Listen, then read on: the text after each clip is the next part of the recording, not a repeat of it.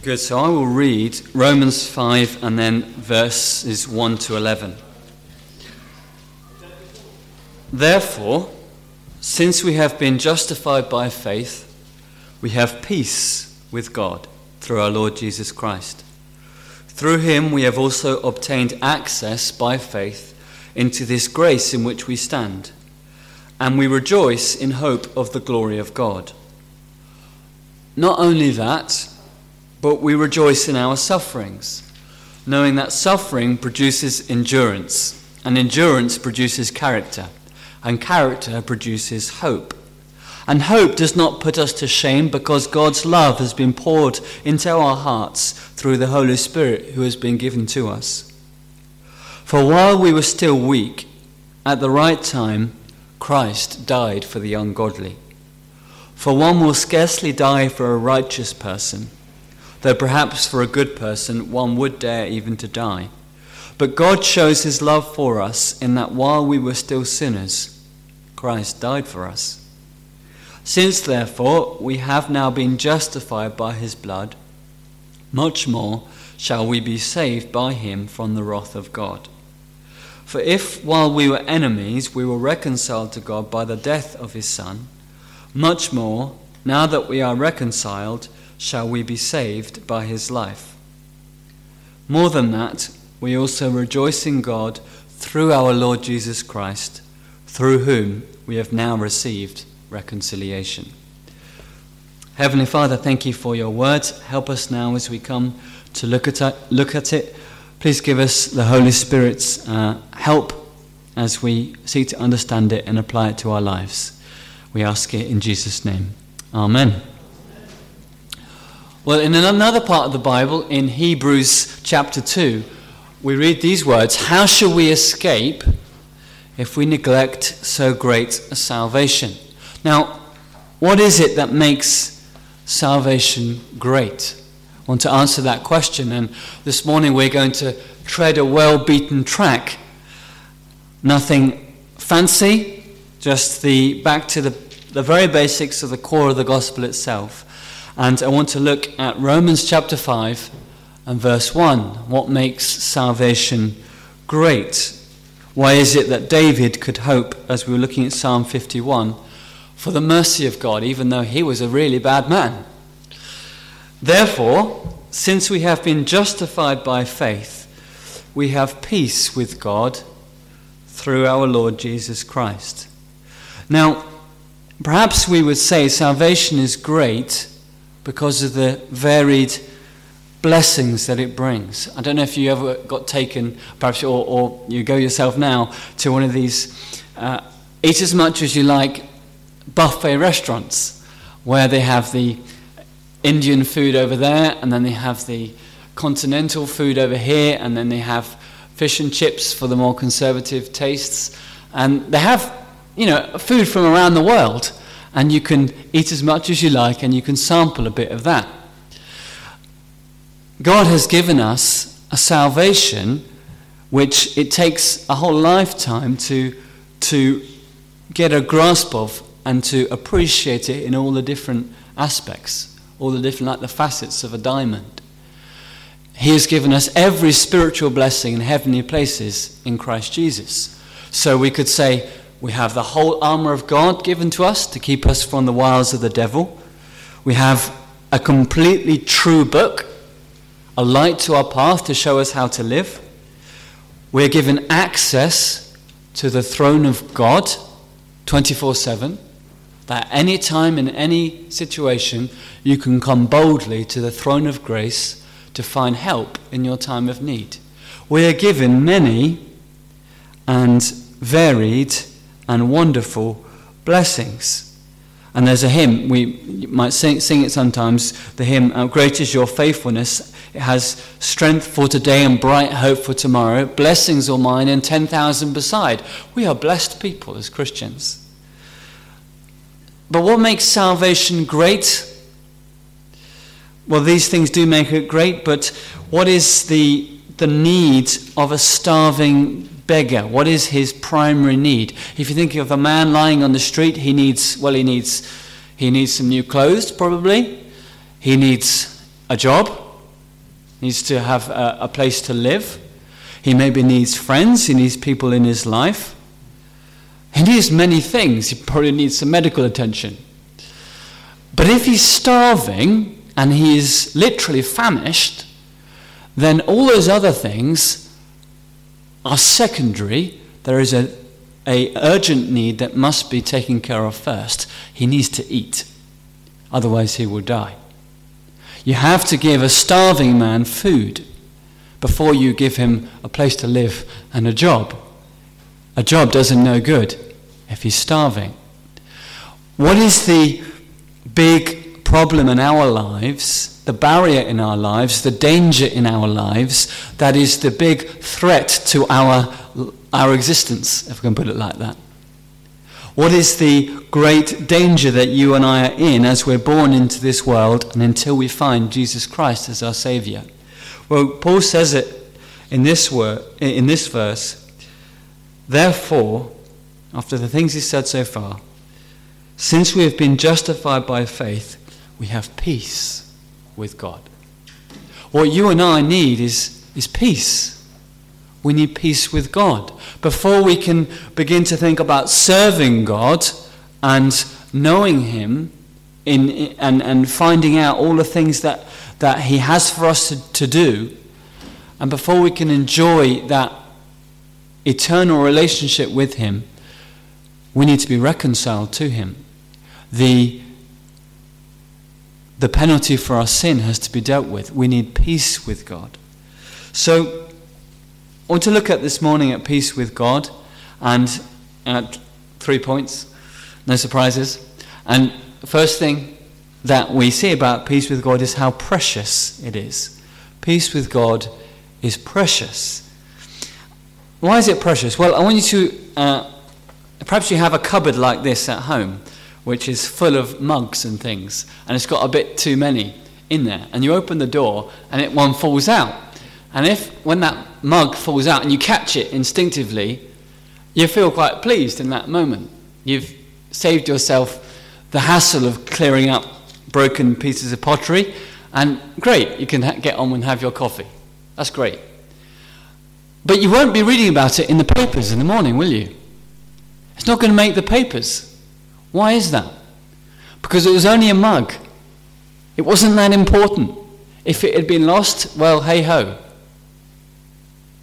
But if you hear that somebody, a firefighter or a father, went into a building which was burning and pulled out his children, and you read about it in the papers, you think that deserves to be in the papers.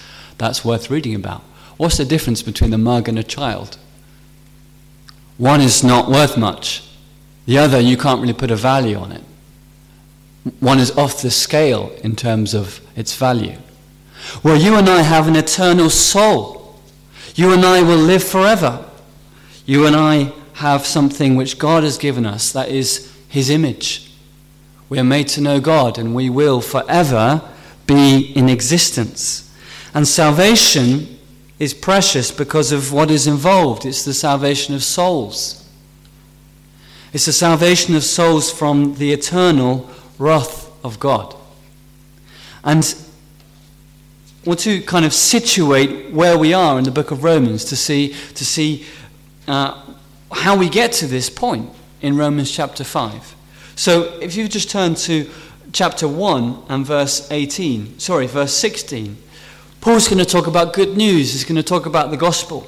I'm not ashamed of the gospel, he says, for it is the power of God for salvation to everyone who believes, to the Jew first and also to the Greek.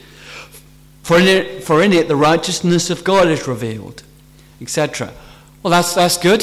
That sounds good. It's good news. We're going to talk about salvation. We're going to talk about the gospel. That's all wonderful. And then straight away, verse 18, for the wrath of God is revealed from heaven. And then all the way through the rest of chapter 1 into chapter 2 and in a lot of chapter 3, he's showing this is your condition. This is the condition of the human race. This is his condition, that's my condition, and that's your condition. What is that condition? It's that we are lost in sin. he describes us as no one righteous, not even one, no one who seeks God, there's no one who understands, there's no one who does good. There is no one who can stand before God and say, I, unlike everyone else, am clean. No one can do that. I cannot do that. You cannot do that. We need peace with God. Why? Because we are under the wrath of God. And this isn't just something that Paul made up. Jesus himself spoke of the fire that will never be quenched, where the worm dies not and the fire is not quenched. Well, what is hell? Hell is the place where God's goodness is seen. A good God, a perfectly good God, the one who is good through and through, he won't let the guilty go free.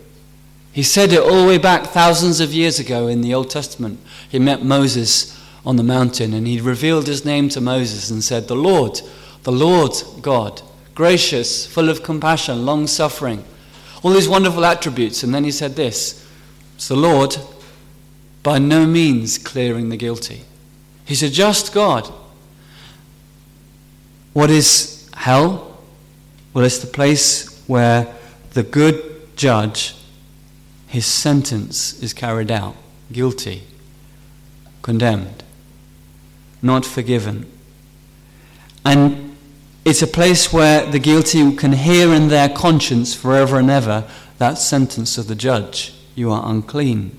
You are not forgiven. And it's a place, Jesus said, where the fire is not quenched. It's a place of blackness and darkness. The Bible, just as it does with heaven, it gives us many different images to understand heaven, because we can't really take it in. Similarly with hell, we can't really express that place adequately with the English language or any other language. But in different descriptions, we are given a hint. Words like anguish and torment and darkness and fire. Why is Scripture speaking this way? Because you and I need peace with God. This is what the gospel brings to us. It delivers us from that place.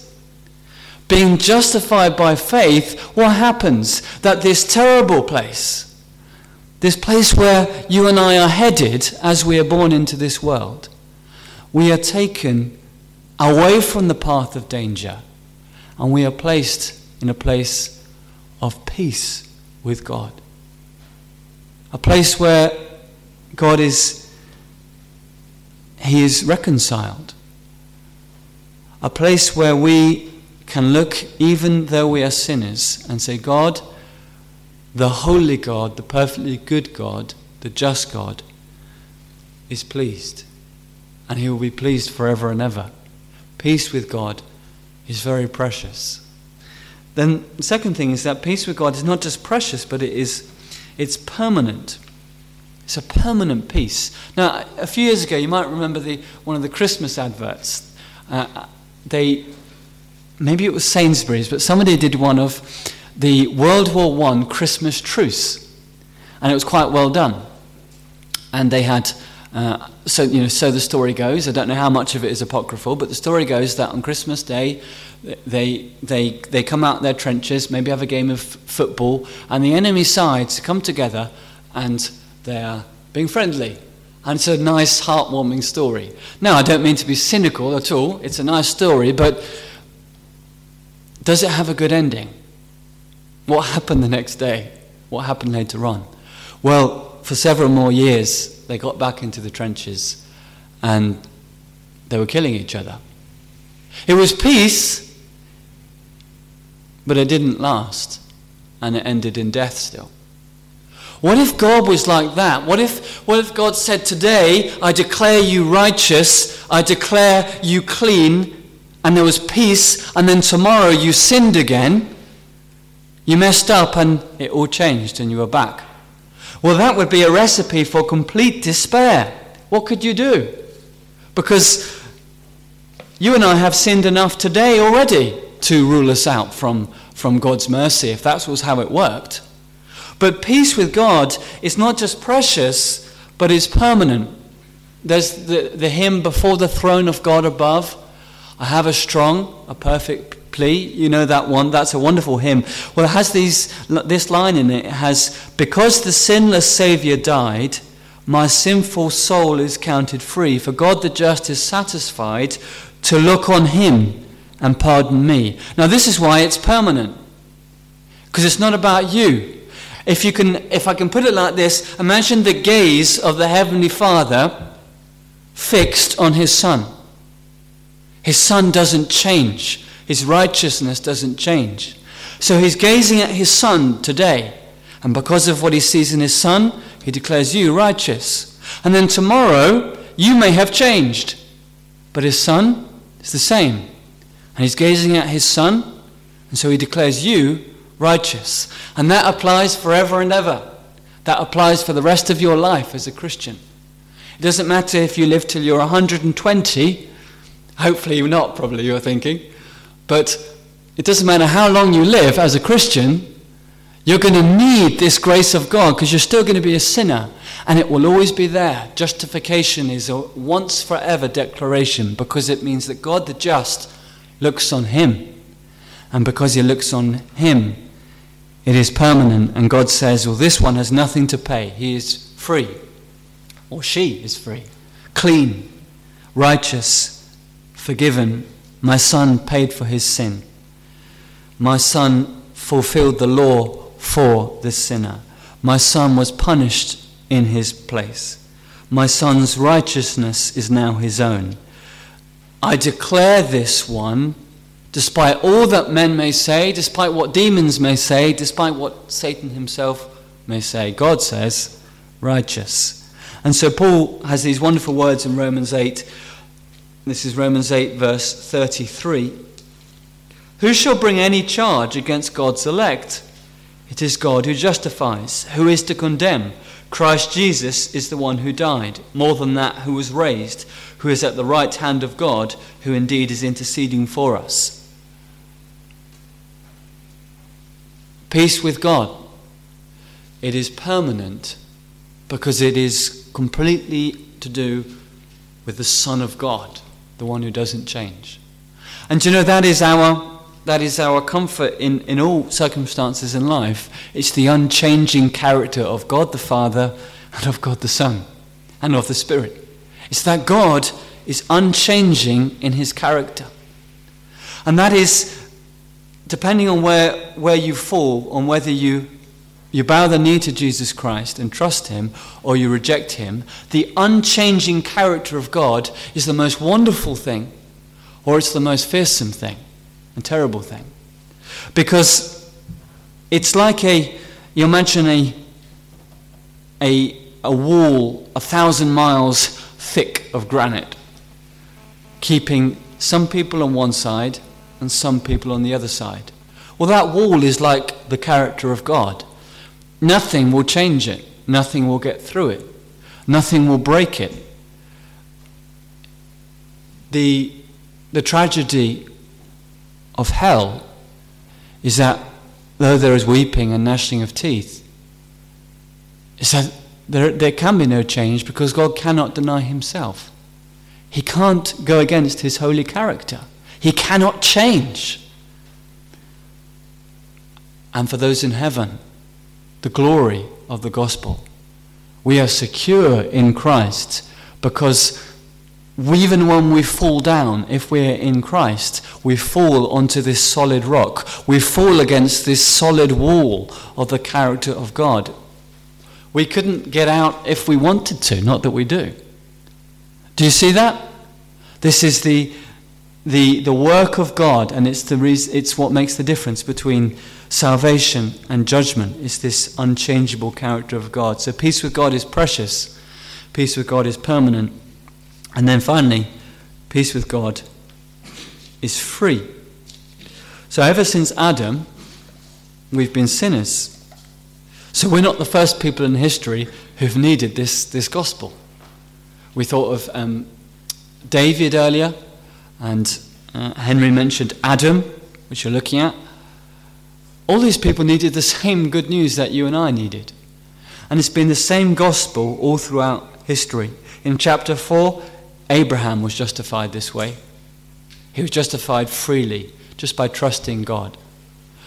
Paul was justified this way. He was declared righteous freely because he trusted God. And you and I, the year 2023, it's the same God, the same character, the same gospel, same solution. It's the free grace of God based on what the Son of God has done. It's not something that we work up. It's not a feeling that we have to try and get up and then maintain. It's not a frame of mind that you wake up out of bed one morning and you've lost it the next. That's not what salvation is. Salvation is a person. Salvation isn't something in you, it's something in Him.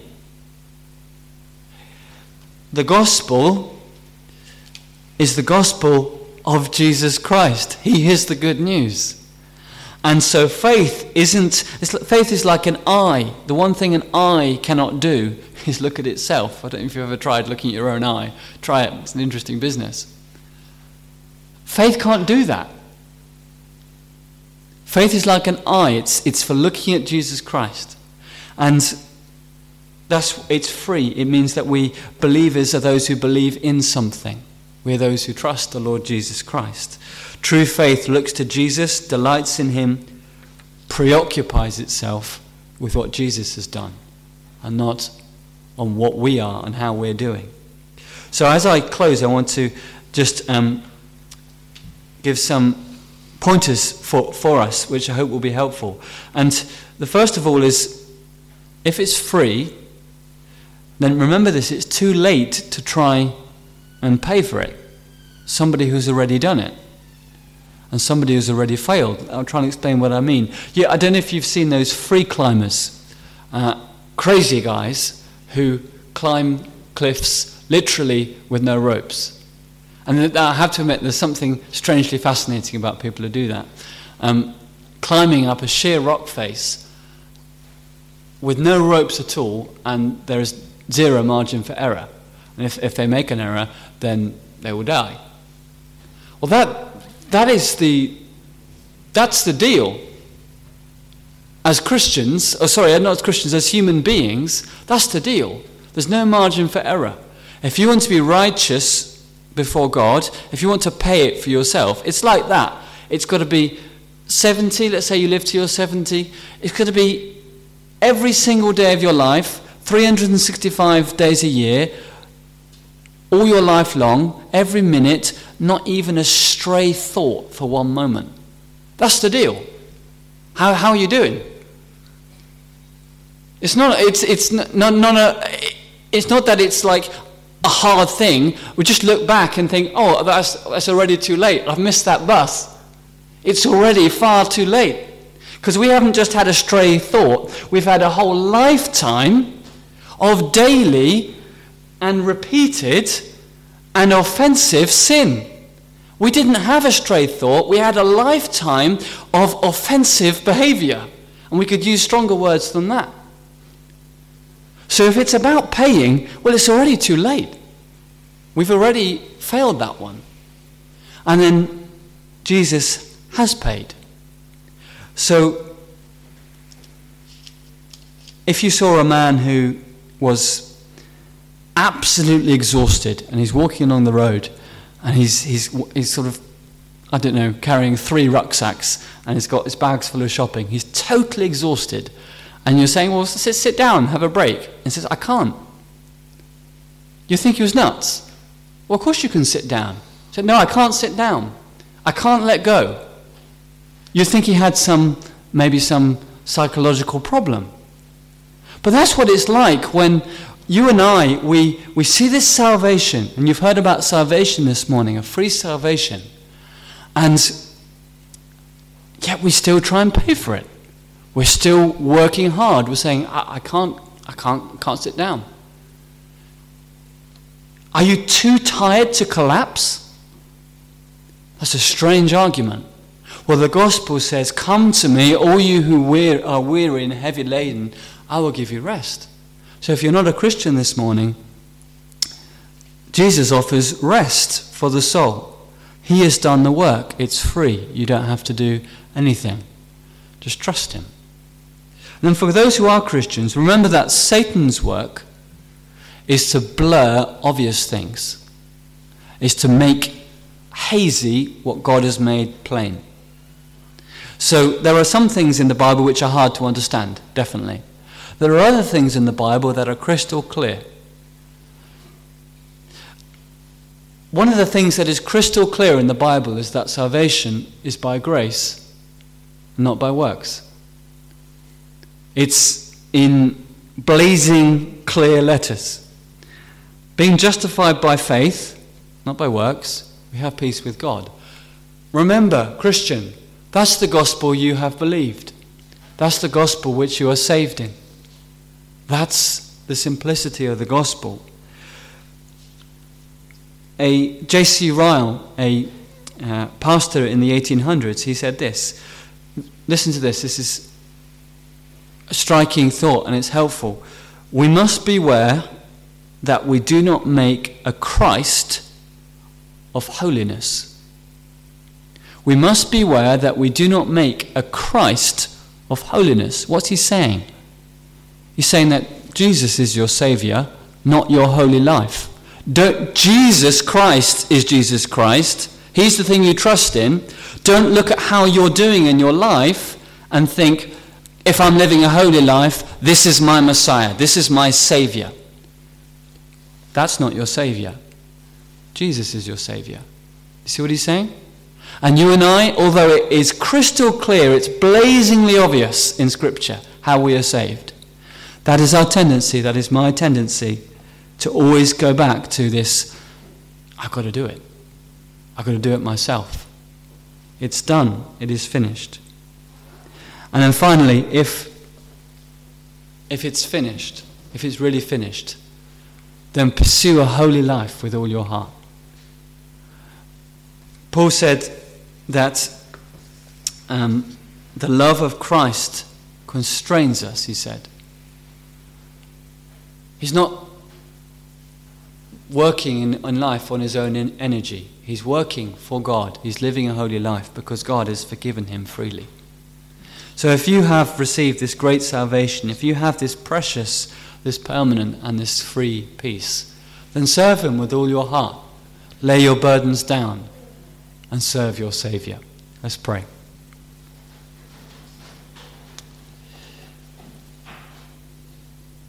Heavenly Father, thank you for the gospel. We thank you that it is good news to sinners. Thank you that Jesus came not to save and call the righteous, but to save sinners. He came for those who needed a doctor. We pray that each one of us would trust him this morning, and we would go out from this building with a conviction in our heart that Jesus has paid it all. We pray that in Jesus' name. Amen.